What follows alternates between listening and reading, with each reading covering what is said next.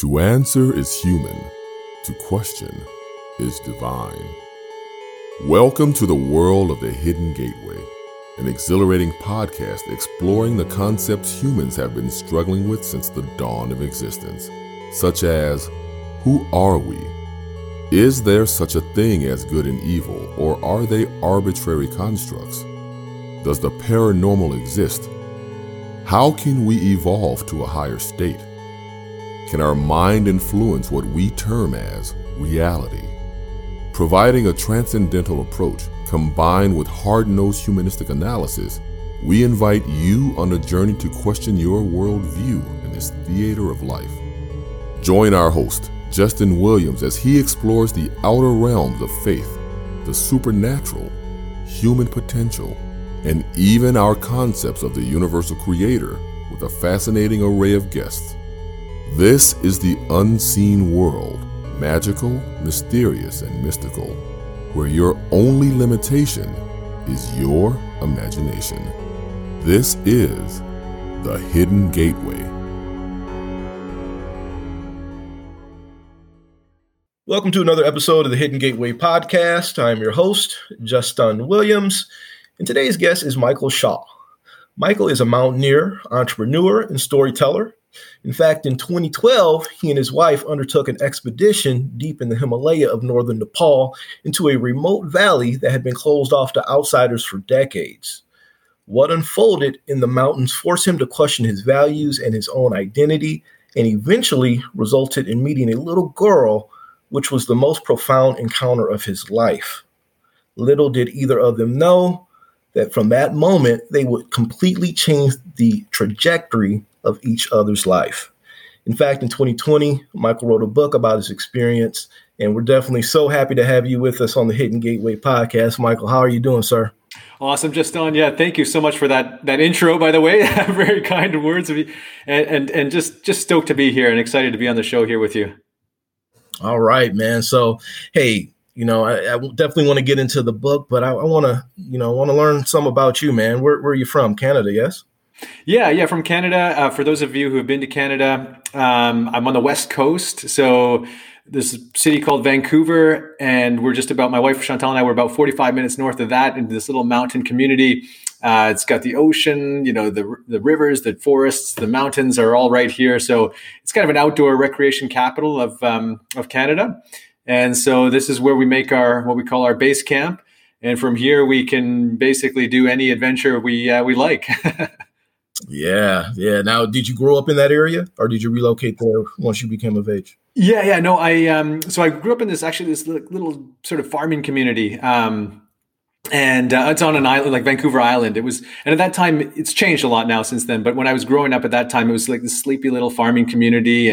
And my parents, I kind of have this multicultural background, right? Because my father, he immigrated to Canada from Germany. And my mom, she was born in Macau, which used to be like this little Portuguese colony off the coast of Hong Kong there. So she kind of was born there. She grew up in Hong Kong, and then she came to Canada when she was in her 20s. And so then they met here. And so they found their way into that little sleepy farming community. And that's where I was born and raised. And it's kind of interesting. I mean, it's things have changed obviously now, but at the time when I grew up there, it was very sort of, kind of like blue-eyed, blonde-haired community of, white predominantly. And people would always ask me like, Mike, why are you always tanned? And like, why is your mom speaking so funny like that? And so it was like, but now of course, things are totally different, but it was kind of interesting growing up at that time because just recognizing that, that I came from a, more of a, I guess multicultural background and that sort of sparked an interest in travel and just getting out there and seeing different parts of the world and just being open to different cultures and that sort of thing. And I think that informed a lot of who I am and kind of the decisions I made later on in life, particularly with this little family, I guess we'll get into at some point here, this little family in Nepal in the middle of the Himalaya. So I think it was kind of conducive to kind of opening that relationship up a little bit more. Wow. Okay. So now you said your dad was from Germany and your mom from Hong Kong. So obviously two different areas of the world. what was that like growing up with your dad's background and values and your mom's and those two coming together, man? What was your experience like growing up? How were you raised? Did you go to church? Tell me about it. Yeah. Well, I can tell you that what we ate all the time there was never a dull moment. The foods. Yeah. I never knew what you were going to get for dinner. Right. But yeah, no, it was quite fascinating. I mean, that was the only way I knew, right? I didn't have any other experience any other way, but it was, I guess my dad was, my dad was he was a traveler, right? He loved to travel. He loved the outdoors as well. So he would take us. We used to have one of those campers, you could pop the top up, and we'd sort of travel around all of North America in that thing, and with my sister and I, and we'd go to the Yosemite and Arizona and Utah and down the Oregon coast and all these different places, the Rockies, and so I kind of like from a very young age, I don't think I appreciated it back then as much, but looking back now, I kind of, I think that's what really sort of helped me connect to nature and just sort of, have nature as a part of my life. I don't think I could live, without that connection. Right. So that's kind of what was cultivating that value in me. And then, like I mentioned, it's kind of, with my mom was always, if you ever meet my mom, I don't know if you will, but she's a tiny thing. She's 5'2" or something, and just a fighter. Just like she just goes for it. And she, the odds were stacked against her when she, wanted to even immigrate to Canada and just trying to make a career here and stuff like that. It's a totally different world at that time, right? So, but she did it, right? And I think that's always really, hit me close in my heart, like in terms of, the fire that she has and just like her fighting spirit, I kind of carry that, in me wherever I go. Yes, you do, man. Yes, you do. That's why I told you before we start recording, man, you had this great energy about you, man. And it comes through, man. So that's awesome. So, let's get into this book, man. A Story of Karma. Story of Karma. I received the book and I'm thinking, okay, Story of Karma. It's totally different from what I expected, man. And it's beautiful, man. Like, tell me, what do you have to say about it, man? I mean, the experience you had is just unbelievable, man. Well, yeah. I mean, it effectively changed my entire life. I mean, both my life and my wife Chantal's life, and the family there, the Karma herself, like this little girl in the Himalaya, changed her life, her families, and everyone that she's touched and her family has touched, just through this story. I could have never dreamed that this would have happened. We went to Nepal. Initially, we went to Nepal because there was this. Well, if I back up a couple steps, I mean, first of all, Nepal has always been this place that I wanted to visit since I was a kid. And I remember my sister once, she gave me this Lonely Planet book when I was like 15 or something, and I just remember I was like tearing through the pages fast. I couldn't even read anything. I was just going through the pages, like looking at the pictures of the people and the mountains and the culture and all of that. And I just, all I could think about was I got to get over there as fast as possible. And calling your name, huh? What's that? It was calling your name. It was calling me. It was calling me at the very soul level, right?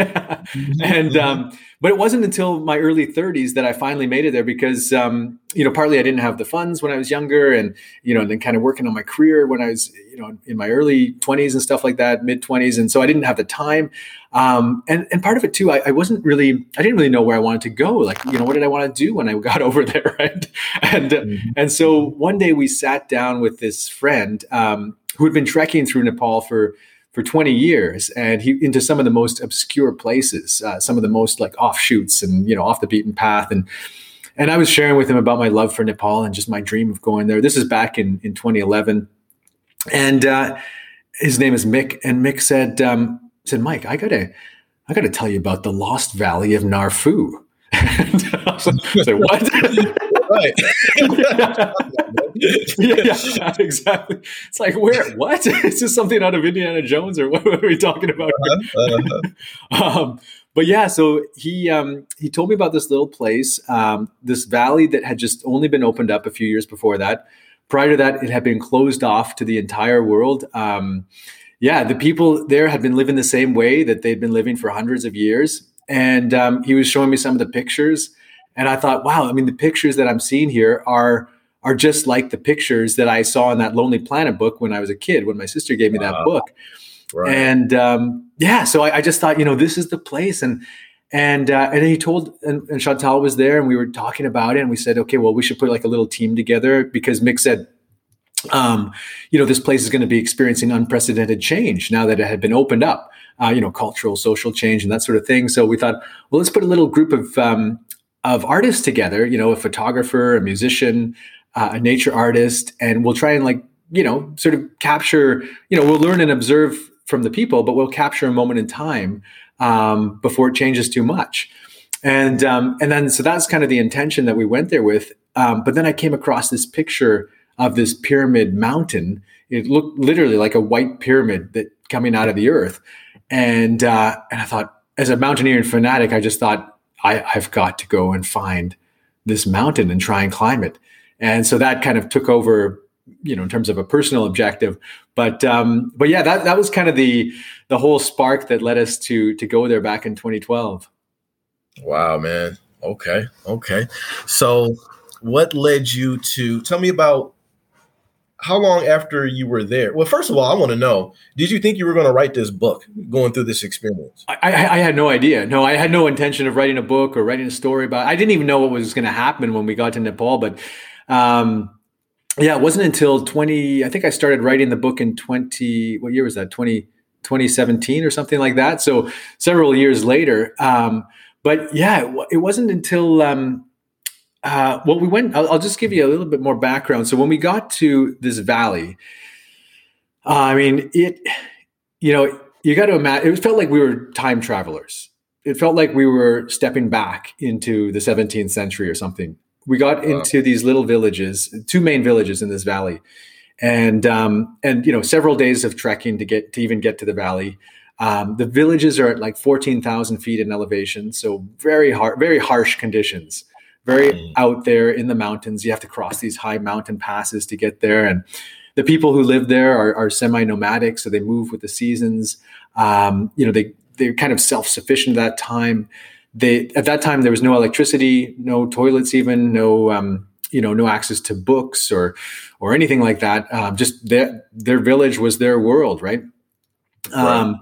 So we were out there, and that's kind of the staging ground where I was trying to find this mountain, and I finally found the mountain after several days, and that's also where things started kind of spiraling out of control, because just things started falling apart. I got caught in a snowstorm at 17,000 feet, and the mule that was carrying my climbing gear took off on me and ran away, and so all these things were coming apart, and I thought, I just have to all I could do was kind of hunker down in that little village and just sort of figure out, why is my dream of climbing this mountain, kind of being crushed in front of me, right? And so I kind of went through a bit of an identity crisis, and just had to question, why, if I'm not here to climb this mountain, why am I here in the Himalaya?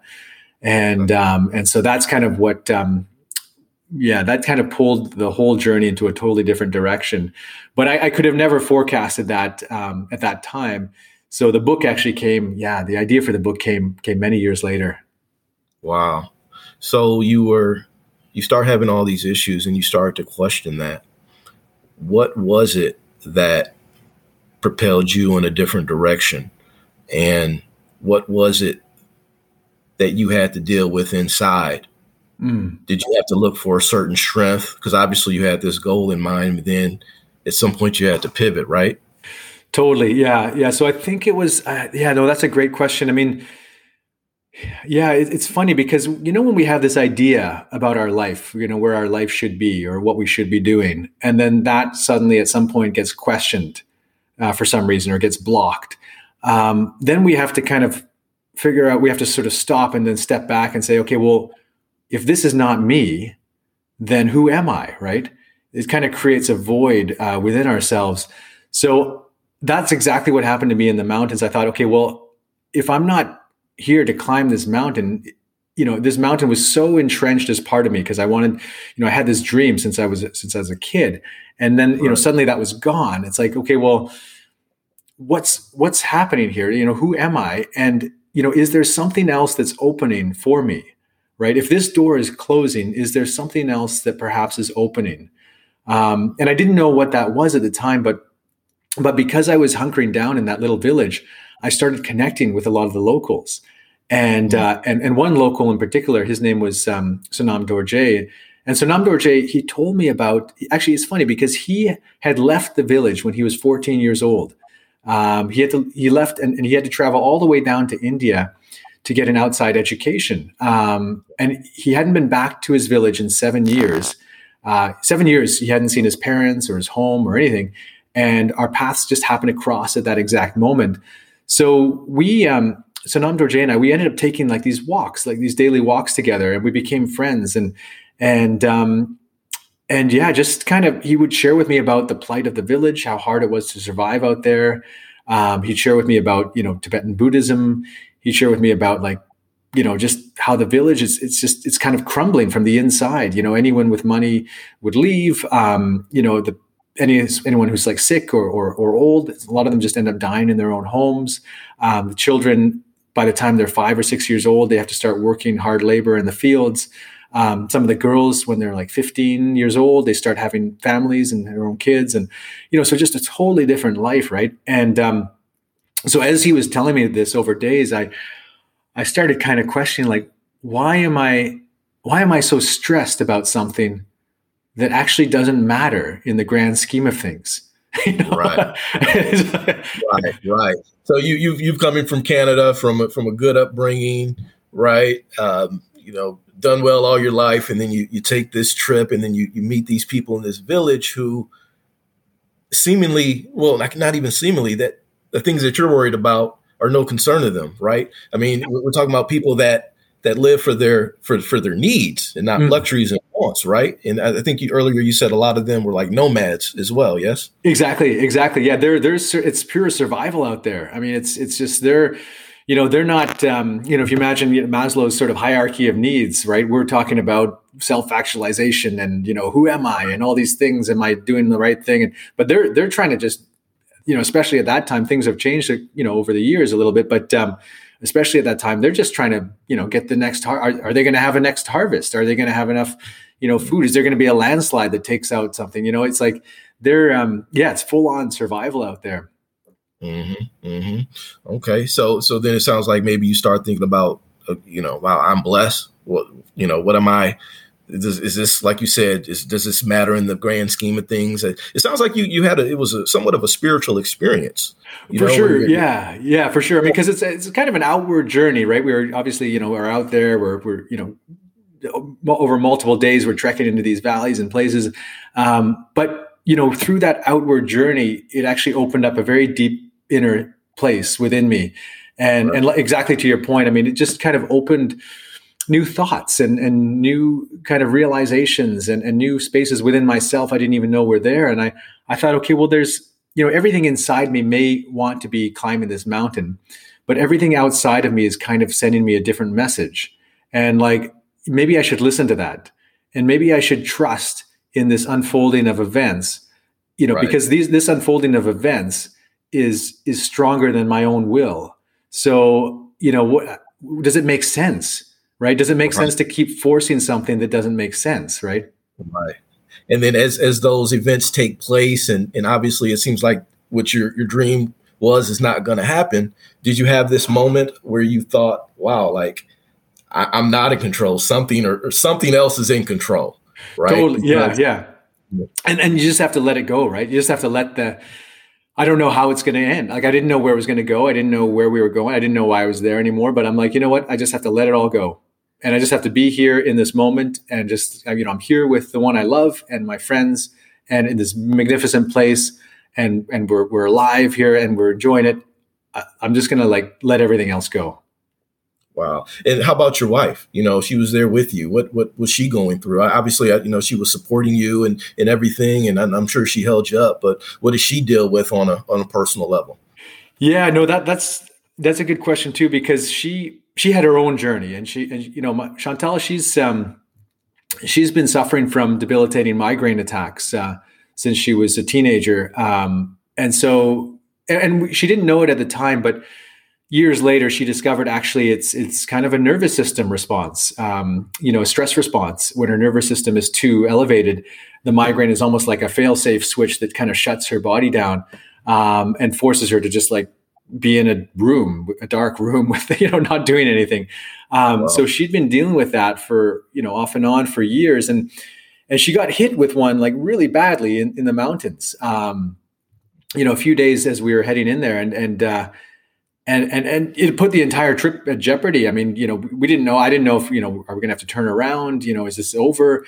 I didn't want her to go down by herself, obviously. So I thought maybe that's it for me, right? Like what, like it was this whole obstacle of like, okay, is this the end of my journey before I'm even going to see the people on the mountain and all of that? Cause that happened before we got there. But yeah, so that was a whole other, side journey, and she got herself through that. But that was another process of kind of the letting go, right? Like maybe, I was going through my mind in that time. Like I thought, well, maybe this is it. I mean, this is farther in the Himalaya than I've ever gone before. And maybe this is as far as I'm supposed to get right now. And that would be it. And that would be fine. And then just sort of accept that. Right. Okay. So you met the guy that you became friends with. He was giving you, the backdrop story of the village and the history of everything happening at that time. Where did you go from there? Yeah. So, well, there's two villages in this valley. One is called Fu. That's where we were. And the other one's called Nar. And Nar, we would not, or at least I would not have gone to had I tried to climb the mountain. My plan was to split off from the team and then go to the mountain and then maybe reconvene back in Kathmandu, in the capital city. But because I didn't climb the mountain, it kind of afforded us an extra couple of days to spend in this other little village called Nar. And so we get there and we learn that there's this little stone school. And everything I'd learned from Sanam Dorje, that guy there, I thought we should go see what's happening there. Maybe there's hope for some children out here, with this outside education. And so we get to the stone school, and all the kids they were out in this courtyard. They'd pulled their benches out because the classrooms are too dark and there's, they're cold, but they were out in the light and the warmth of the sun. And at the front of the class was this little girl, 7-year-old girl, teaching English numbers. And I just thought, wow, okay, that's not something you see all the time. And she was teaching to this group of 17 kids and just, with such confidence and poise and like passion. And I thought, wow, okay. And then we found the real teacher, and he's kind of looming in the back. And he told us he had felt like he had been banished to the end of the earth because he was far away from his own family and people, like 2 weeks away. And he had been sent there to teach these kids. The school, like maybe scratched the surface of grade 1, but he was there, but he was, just not really enjoying being there. And so the kids then but while they were having this conversation, the kids, they saw this guitar that was slung over our musician's shoulder. And they never saw a guitar before, let alone heard one. So you could tell that they were kind of eager for Michael, our musician, to teach them some music. And so Michael's an entertainer. So he got in there and starts teaching them this jazzed up rendition of Twinkle, Twinkle, Little Star, and which was in itself like a whole, that's kind of a beautiful thing, because I'm like, Michael, why don't you just teach them the original version of Twinkle, Twinkle, Little Star? I saw Michael on your website, man. I remember seeing him on your website. Yeah. He's got all these melodic twists and stuff, and I can't like impersonate it, but it's like Twinkle, Twinkle, Little Star. Put a little jazz on it, a little spice to it, huh? That's right. And so, but the kids like they just got right into it. They were like catching on, and so they were having this beautiful experience. But then the teacher, he kind of he got some motivation, and he brought out this drum, this little Nepali drum, and he wanted the kids to dance in front of us one at a time. And he started with this little girl, this little 7-year-old girl who was teaching so confidently. He told her, he's like, almost in a very commanding voice, he's like, dance for these people. And you could just see her like crumbling. She just kind of was petrified and didn't know what to do, and almost looked like she was going to start internally crying or something. And so Chantal couldn't take it, and she just sort of marched up there next to this little girl and started doing her best impression of this Nepali dance, her arms waving around, and not that Chantal knows how to do a traditional Nepali dance, but the little girl, she kind of like forgot everybody watching, and she just all her focus was on Chantal and the two of them. Right. It was so beautiful, honestly. Like the two of them were just dancing there in their own world, like these two little spirits, kind of before these 7,000 meter peaks, and that's kind of what the spark that sort of connected these us to, and the little girl we learned her name is Karma, and so it kind of like opened this relationship, this kind of almost karmic relationship, and so that was kind of the spark that did it. But over the following years, the whole story is about how we've kind of grown our lives together to the backdrop of Karma's village there, and to the sort of bustling Kathmandu, and then to the modern world over here, and trying to work with their parents and figure out, okay, well, what's the best way forward for these two little girls, Karma and her sister Pemba.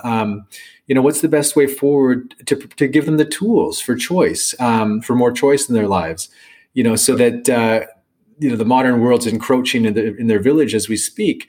But, how do you prepare these two little girls to have choice, and not lose touch with who they are, like not to lose touch with their cultural values. Right. So that was really, really important to us as well, and to their parents. So it's been kind of this beautiful relationship of, co-parenting with their parents, and their father and mother are they're very wise, very loving parents. And their mother's a farmer, their father's a yak herder. So they're very much in the village, but they kind of, actually, it's funny. Their father said to me once, he said two things. He said, one, he never wants their daughters to lose touch with who they are, never lose touch with their Tibetan sort of culture. But he said, on the other hand, he's like, he just feels they can move so much farther and faster under, with the help of Chantal and me. And it's just like, wow, okay, how do we work together as four parents coming together, just trying to do our best for these two little girls from the mountains there? Right. So how do you do that? What have you all done to co-parent, to give them the best experience, as you said, but at the same time, them not forgetting about their culture, where they come from? Yeah. I mean, it's been a journey for sure. Like to be sure, like it's been a long journey over years, and Chantal and I going back to Nepal every 8 to 10 months, and kind of taking them on little trips. Sometimes just the girls, sometimes with their family, just seeing more of Nepal, more of the world, like opening the world, right? Because their radius before that was just like their little village there. I mean, Karma had never seen a bicycle before, she had left the village. So things like that. But we were able to get them into this school in Kathmandu. It's a boarding school. But it was started by this high-ranking Lama who fled Tibet in the 1950s. And that's a whole nother story. But that school was specifically started for these Himalayan children in this upper Himalayan belt who fall through the cracks because they're just so far out there and they just get forgotten about. So he started the school for these kids, and there's 500 kids there. And so we were able to get Karma and Pemba in there. So at least they have that, the kind of that secular education. But as part of that education, they also foster the Tibetan language and the Dharma classes and meditation, which is really important because that's sort of culturally, again, aligned with them. So there's that. And I remember we went back in 2017 because Nepal just kept getting hammered, year after year with something. They had, the devastating earthquakes in 2015 where thousands of people were killed and hundreds of thousands of people displaced, and schools closed and all that. They had constitution issues and riots in the streets and that sort of thing, and even very caste driven. So Nepal is actually mostly Hindu in the main centers, whereas where the girls are from, they're kind of more Tibetan. So they're actually considered lower on the caste. So there is rise for racial discrimination over there, and just because of the way they look and their name, even by name, they can tell where they're from, and so that was something too. We were like, okay, well, can we help give them more tools in life so that they don't get sort of caught up in that, right? And so in 2017, we took the girls back to their village, and the parents actually expressed some interest in the girls seeing where we're from. Can they come to North America potentially for an education exchange? And I thought, wow, well, I mean, I knew it was almost impossible to get student visas to come to North America for Nepalis. Okay. But I thought, what, we can try and make it happen, and see if we can get the student visas. And we were able to get the student visas, and they ended up living with Chantal and I here for a year. So that was kind of an eye-opening experience. Their minds expanded, our minds expanded through their. I mean, it was just we became parents overnight. Like, it was just crazy. Yeah. And how old were they when they came? 10 and 14. 10 and 14. Wow. Wow. One of my questions for you, Michael, and like you said, you became parents overnight, and I can only imagine, even going back to the mountain, having to deal with fear, and then your life takes a shift, and you begin this co-parenting journey, right? I mean, obviously, I would think a lot of unknowns, a lot of fears. What type of fears, what type of things did you have to deal with, and how did you have to act on them? What did you do to stick to your plan, your goal, and to make it happen? Yeah, I mean, that's it's very interesting, because I never, like, I was always just trying. I always wanted to do the right thing. I was always afraid, what if I don't do the right thing? And, what if, I always kind of look at, I don't know, for some reason I look at the girls and I say, well, I always want them to be sort of, I don't know if this is the right word, but I always want them to be proud of who I am. Right. Like, I never want them to look at me and not kind of look up to me, in a way. So I just always wanted to make sure, whatever Chantal and I were doing, is it in alignment with what their parents would like? Is it in alignment with, kind of doing the right thing for them? Like, and we're still having those conversations, right? I mean, this better than I do. Like, with kids, you never stop asking those questions, right? Right, exactly. That's true. That's true. So I think that was one of the biggest things. Is like, well, what are we doing here? Like, but then non-action is also an action, right? So yeah, it's just kind of it's been just a fascinating journey of just opening our lenses. Trusting in that opening of events, and kind of trying to take the blinders off, like, knowing that I don't know everything, and trying to, like, I don't want to perpetuate things that I may be doing that might have an adverse effect on them. And so trying to learn from them and learn what's the best way for them, and, not try to lead with expectation, right? Try to be more in kind of the now, because I mean, in North America, we tend to lead a lot with expectation. Like, we have this expectation sometimes for our entire life, and, trying to build a blueprint plan around it. But there, it's not like that. So, so again, like, how do you guide the girls in the right way that, and help work with their parents where it's kind of, it's in their best interest, right? And it's a very, very hard question to answer, and you just kind of have to go with it at times. But yeah, we've just been trying to do our best as we're going along here. Yeah, you guys have obviously been doing a great job, man. That is great, and you, amazing humanitarian, right? Those girls, man, I know they mean the world to you, and when you think about the impact they've made on both you and your wife's life, what are some of the things that come to mind? What has this experience taught you? What comes to mind? Yeah. I mean, a lot of it. I know it's been a journey. I know it's been a journey for several. So I don't know if it's one thing specific, but just like, wow, this experience is just done it for me. I think to your point, like, I had no idea that a human connection like this was possible. That I could feel this way about these two little beautiful souls. And that, we could create this familial connection, choose to create this familial connection with each other over the years. Like, I had no idea that was what life could be, right? It feels like the same connection that I would have with my own daughters. We don't have our own kids, but, like, that's kind of the feeling that I would have. And I didn't know that was possible. So I think that's one of the big things, just this idea of human connection on that level. And And then a lot of it has come out in the details as well. Like, I'll give you an example. One time when they were here, I remember we were kind of late for this event or something, or an activity. And I was saying, girls, we got to get our jackets. We got to get our shoes on. We got to go, we're late. And Pemba, I think she was 10 or 11 at that time. She put her hand on my arm. She said, Mike, if we were to behave like this in my village, everyone would think that we're sick.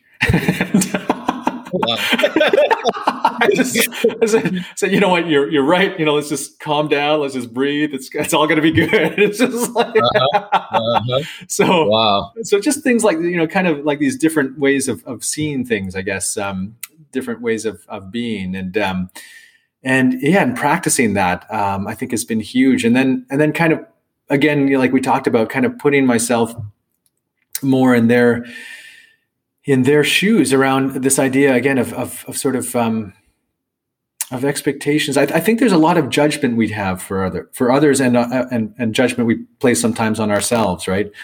And I think one of the things they've taught me, or one of the things I've learned through the girls, is just to go gentle, just to not get caught up in these end goals or end expectations, or just that whether it's for ourselves or for each other. I think the best thing we can do is just sort of support each other in our own journeys. That to try not to have this idea of what somebody should be or should be doing or anything like that. Mm-hmm. Well said, man. How old are the girls now? They're just so Karma is just turning 17, and Pemba just turned 13. Wow. Now, are they currently with you now, or they're with their? They were here pre-COVID, and then they went back to the exchange ended. They went back to Kathmandu, to the school there, and then COVID hit, and then the school had to close, and then they went back to their village. So that's been another fascinating thing. It's just eye-opening. I mean, seeing how they've experienced COVID is totally different than how most people I know are experiencing COVID over here in North America, right? They went back to their village. I remember they have a cell phone tower now in the village since, we went there the first time. So we could communicate at that time. And I remember they called me one day and they said, Mike, they were trying to bring their goats in, and they came around this corner, and there was this snow leopard that had grabbed one of the goats and was taking it up the cliff. Wow. And so they said to me, Mike, we were trying to they were scared, but they were trying to scare the snow leopard so that it would let go of the goat, and the goat ended up dying in front of them. And I don't know, it was just like this wild thing. And they were just so, I just thought, I could not have given you that experience over here. Right. And so I'm just thinking of other kids, they were neighbors' kids and stuff. They were inside during that time, maybe playing video games or whatever. And I'm just like, wow. I remember hearing one day, somebody said the best gift we can give kids is the gift of resilience. And I just thought, wow, that's like, I think that the experiences that they're having are going to serve them in their futures in ways that we don't know, but I think it's going to be good, right? I think it's going to be a good thing for them. Yeah, man, that's great. That's great. So, what's next for you, man? Obviously, you have the book, which is a beautiful book. Do you have another book on the way, or what are your future plans? Right now, I've just kind of just have this one and getting it out there, and obviously with COVID, it's been a little bit more challenging but it's also had its silver linings as well, because podcasts and being able to connect with you, for example, it's just been, I don't know if that would have happened if we didn't have, right. So it's that's kind of my focus right now. And I'd love to see the girls again. And, Chantal and I, we've been talking about, can we bring them here for a visit, or can we visit there?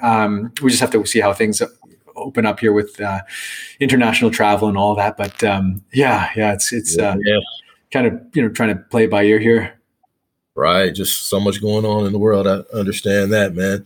One thing, Michael, that I would love for you to do is leave our audience, man, with what I like to call a token of love, right? Something that they can take with them going forward, just based off your life experiences. Yeah, token of love. I would say the more we can listen and tune into the language of the heart, the more we can just open up these beautiful experiences, with each other.